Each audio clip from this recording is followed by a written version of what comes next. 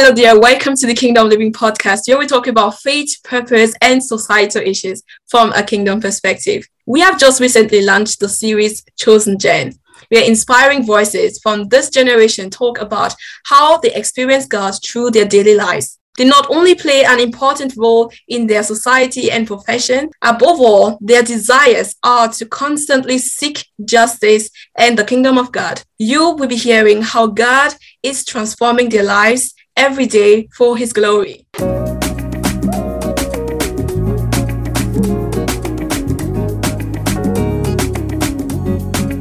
Born and grew up in Uganda and now based in Paris, where she studies her master's in international development, having formerly worked as an auditor for KPMG and currently interning as an energy analyst at OECD. Our guest for today is also a poet who loves writing memoirs.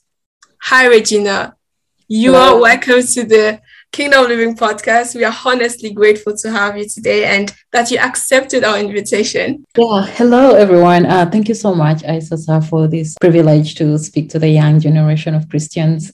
And thank you so much for this opportunity to share my inspiration into Christianity and to give a word of advice to the next generation. Thank you so much. You know, the goal of Chosen Gen series is to help non-believers, new believers, and those who are already strong in faith to understand what it means to be chosen. Therefore, to abide and grow in Christ. Already at a very early age, you decided to believe and to follow Christ. Why? So I grew up from a polygamous family. Mm-hmm. I was just the only child of my mom and my dad. So I grew up with step brothers and sisters. And I didn't really get exposed to the Christian life as much because I came from a Catholic family. So it was just about the rosary and, praying to the saints. I didn't really understand what it means to have a personal relationship with Christ. Mm-hmm. So I went to boarding school at quite a tender age because of the nature of work of my parents. So it involved a lot of the travel. So I went into boarding school, and then it is through the boarding school that I enrolled for the Sunday school drama and Bible study kind of sessions. Mm-hmm. And I was selected to always be the one reading the scriptures to the children in class. Yeah. I mean, in the Sunday school class. And sometimes we had to go to the main church because the Sunday school children were the ones supposed to kind of have some little presentation to the adults in the church. So I remember that was the day that I gave my life to Christ, and I was really, really young. I was just 8 years. Since then, I've been walking with Christ because it kind of built my Christianity and my faith. And since then, I decided to have a personal relationship with Christ because our Sunday school teacher told us that it was a bit mandatory to write weekly letters to God. Mm-hmm. So we were given notebooks to write weekly letters to God every day. So it became kind of a habit that we had that relationship with God, and we had to talk to Him through letters and tell Him everything we did during the week and what we want Him to do for us. Yes. Wow. So that's how I gave my life to Christ and built that personal relationship with that innocent mind that God is actually reading these letters. So inspiring. 8 years. Yeah, I was really young. I can't imagine being 8 and then decide to say, okay, I want to make this decision to follow God, to follow Christ. Mm-hmm. What was it like for an 8-year-old child to make that decision? I think it was also because of my family background, coming from a polygamous family with the stepmothers that probably don't really treat you so well. Mm-hmm. You have no one to turn to. So you kind of have that lonely kind of environment.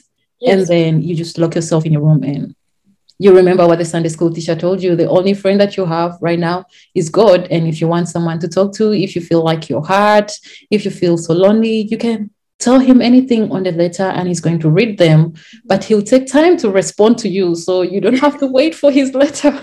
Indeed. So yes, I think that kind of the environment that I grew up in kind of also helped shape my Christianity. So it's something that I look back and I'm like, okay, I think I'm really thankful to God that I actually had the opportunity to grow up in such an environment that helped me build that relationship with Christ nonetheless.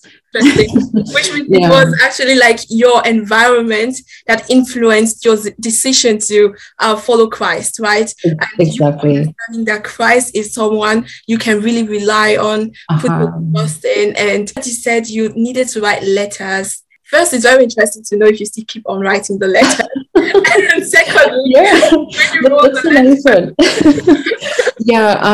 Growing up, sometimes I would write like when I am super angry or when I'm feeling so down and I have no one to talk to.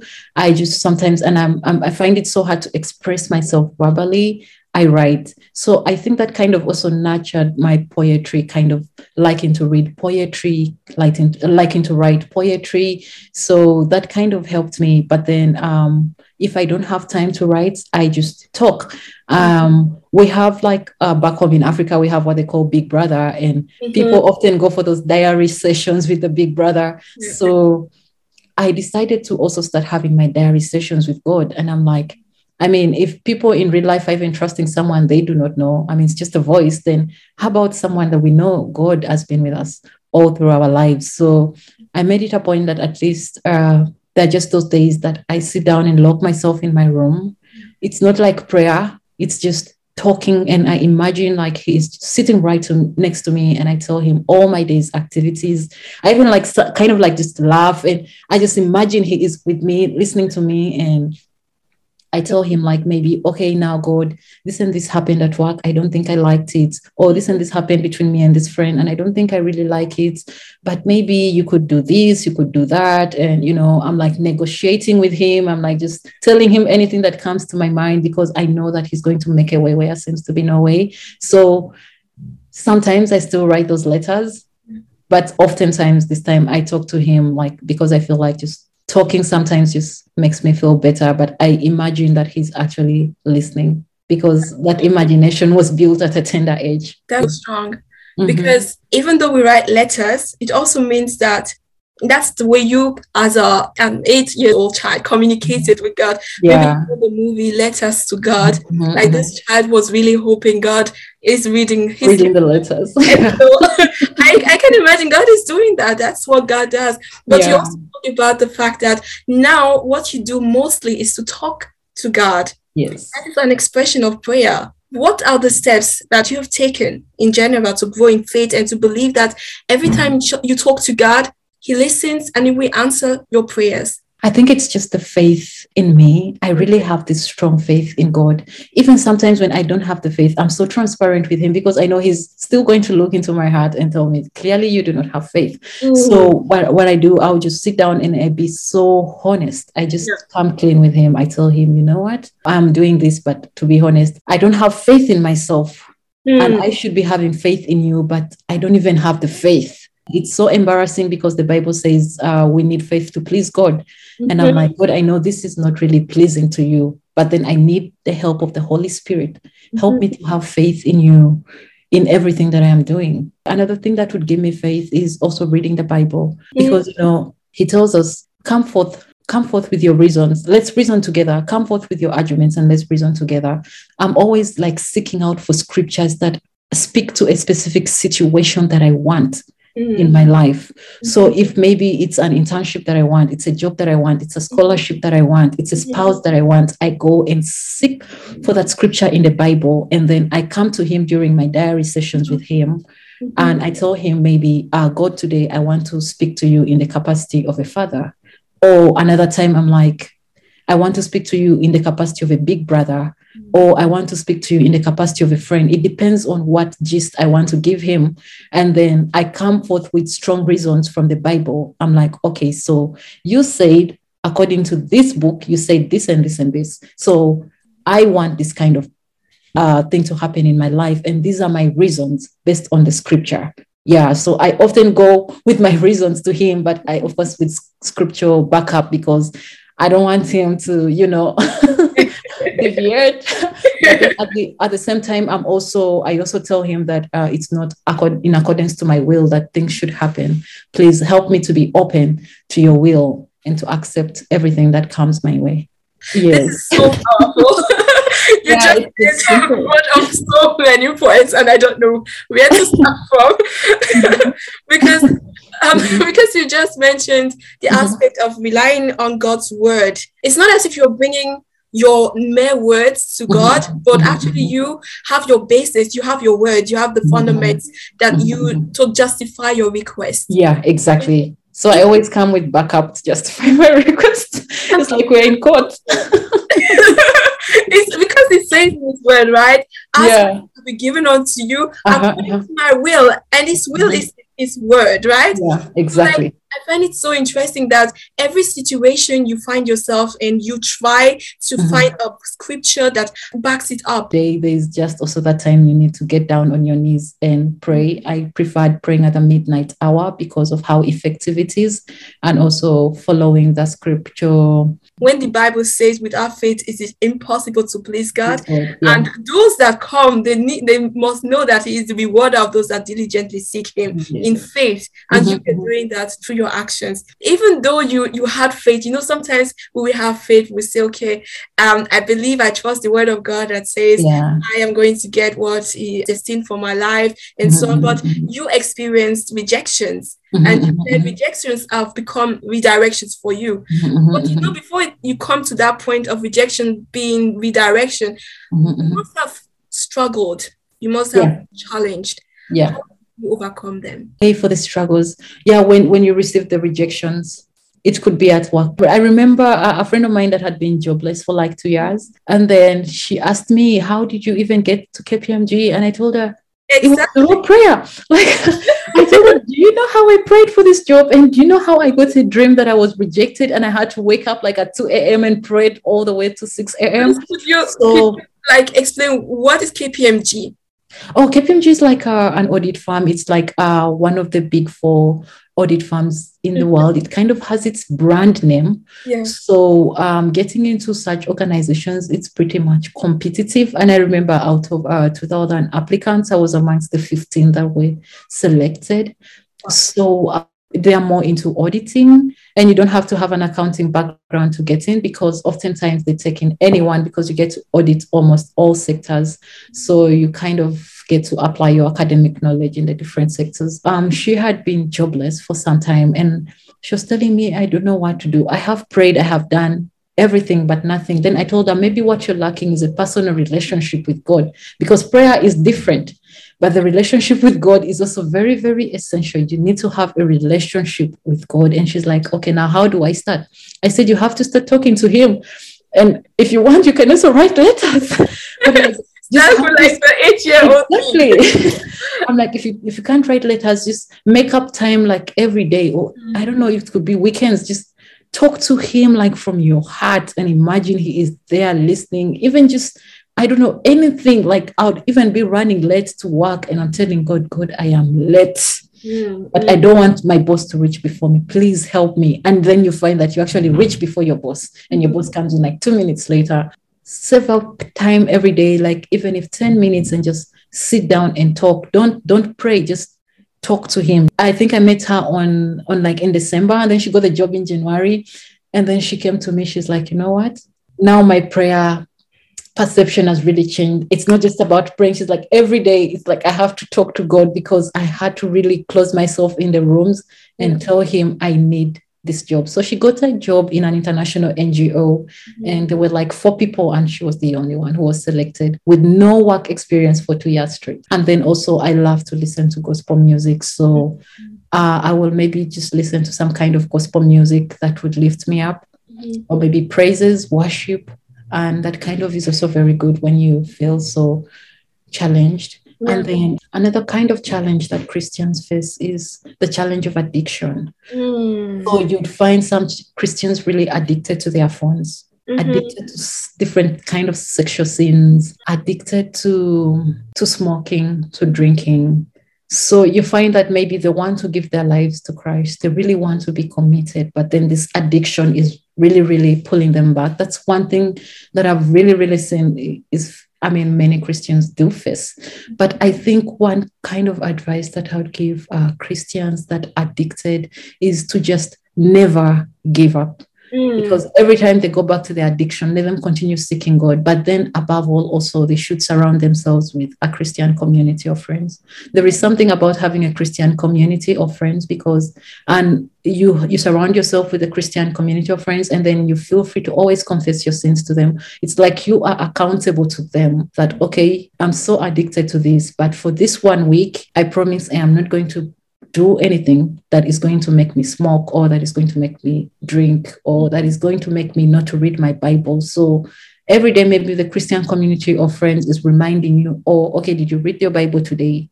Oh, I hope you didn't smoke today. So you kind of have that Christian community watching out for you. They are not going to judge you because they want you to grow together in faith. You all want to be on the heavenly rest. Yeah, indeed. Yeah, that's one thing. If you're a Christian that is facing a lot of challenges, especially addiction to anything, just make sure you surround yourself with a Christian community of friends and be so free with them. But of course, you just have to ask God to bring that friend to you, because not all of them are really friends. They may listen to your problems and then feel happy you have them, or not give you the right advice. So you need that friend you can confide in, that is going to pray for you without your knowledge, and that is going to really make sure that you're on track to be delivered from that kind of addiction. So true. Wow. You just raised up a topic that's oftentimes not talked about. And I think that's one thing we all struggle with. Before we even came to Christ, before we accepted Christ in general, we struggled with all kind of things, struggled with even different kind of sentiments, can also be laziness, with fear, with all kind of things. And that's what salvation does to us. Yes. I would just like you to even explain what you understand by salvation. What does it do like to people that receive salvation? My basic definition of salvation is accepting Christ as your Lord and Savior, and behaving in a way that reflects Christ's way of life when he was here on earth. So I believe salvation is not just about going to church every day. You accept you give your life to Christ, and then every day you're just going to church, and then, coming back, or probably, I don't know, just the basic kind of Christian. Salvation is way more than that. I feel it's giving back to the poor. It is praying for others.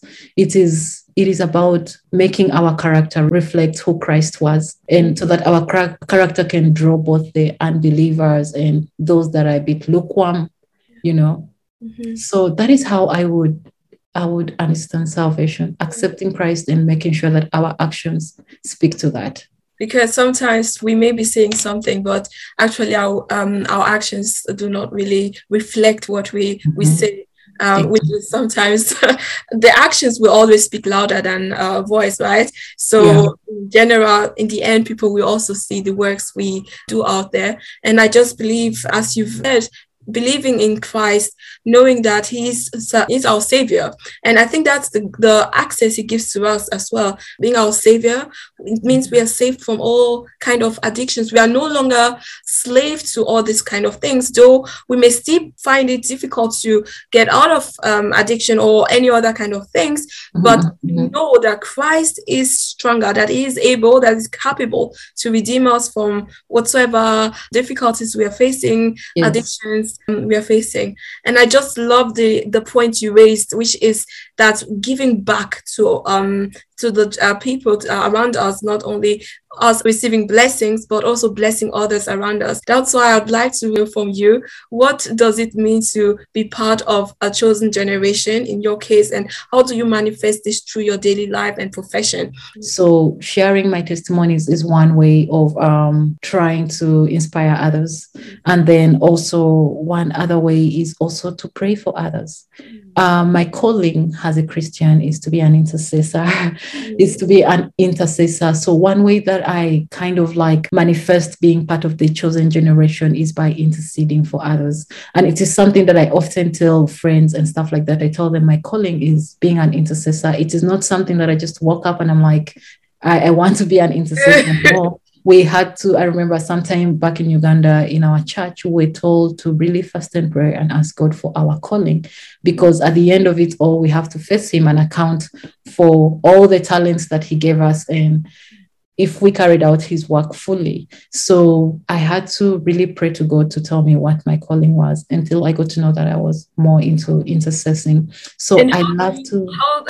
How did God reveal it to you? Okay, so I remember I had a dream during the week of prayer and fasting for revelation of your purpose and your gift. Actually, it was more like, what is your purpose and what is your gift in life? So for the for my purpose, I remember I had a dream that I was like in a room, and then people like were making a very long line, and then each of them kept on coming in the room, and I had like a notebook, and then so someone comes and tells me their problem, and I write it down for them, and I'm like, oh, okay, I'll see what I can do about this. So it came in like one by one, everyone coming one by one, and then there was someone who was like, oh, Regina, there are quite many people, and there are others that want to come through this door to tell you all their problems. And I'm like, oh, first shut that door, let me first finish with this group, and then others can come in. So you find that people kept on coming, telling me their problems. I just kept on noting their names in the notebook. And I'm like, okay, I'm going to pray for you. I'm going to pray for you, that kind of thing. So I remember waking up from that dream, and I didn't even need to even Google about it. And I'm like, oh, wait, I think I am meant to intercede for people. If people are just meant to come and tell me their problems, and I'm like, okay, I go before God on their behalf. Yeah, that kind of thing. Then for my gift, we also have different kind of gifts that I think most Christians do not know. Some people have a gift of kindness, others a gift of comfort, a gift of leadership. We have very many gifts. So I got to know mine was a gift of kindness. Oftentimes, like, people would keep telling you you're kind, and you're like, but I mean, there is nothing that I did to warrant this kind of compliment. So it was so frequent, but then it's not something that I had confirmed. So I remember sometime, I think, asking God, but I want to know my gift because I want to exploit it to the fullest. So what is my gift? So this one also just came like through a dream whereby it was just like a handwriting on the wall, and it had written kindness in like red. So I'm like, okay, so this has been just perfected. So I try as much as I can to extend kindness to everyone. I think that's why I love to help the needy, because that's my own way of extending kindness. And then in terms of intercession, I love it like when people come to talk to me, but sometimes your purpose and your gift just kind of draws people to you naturally, because that is what you're meant to be. So you'll find that people find it easy to confide in you with their Christian problems, and you're just there to listen to them and to pray together with them, to intercede with them. Knowing your gifts, knowing what you're good at, and also what you've been called helps you. Yeah, it does help you. In general.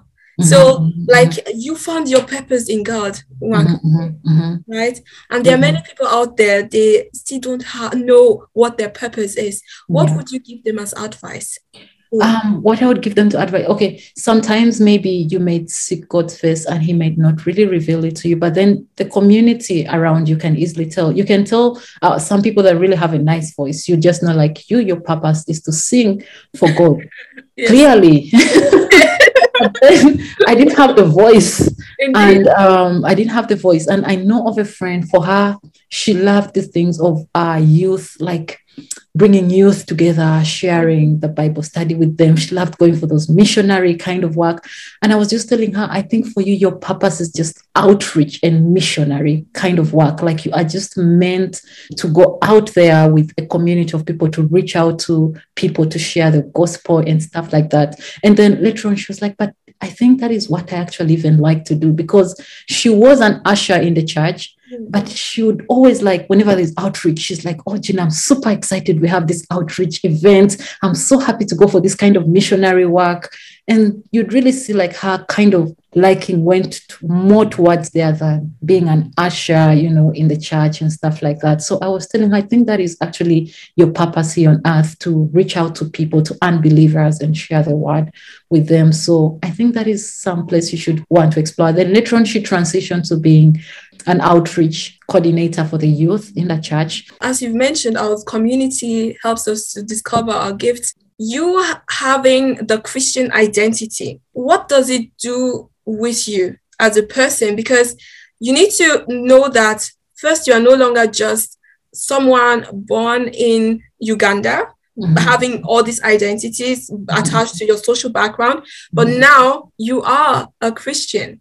Now you find yourself in Paris. It kind of changes my mindset. The way I think and reason is often from the Christian perspective. There's certain things that I would never do. Like, I would never say someone is ugly.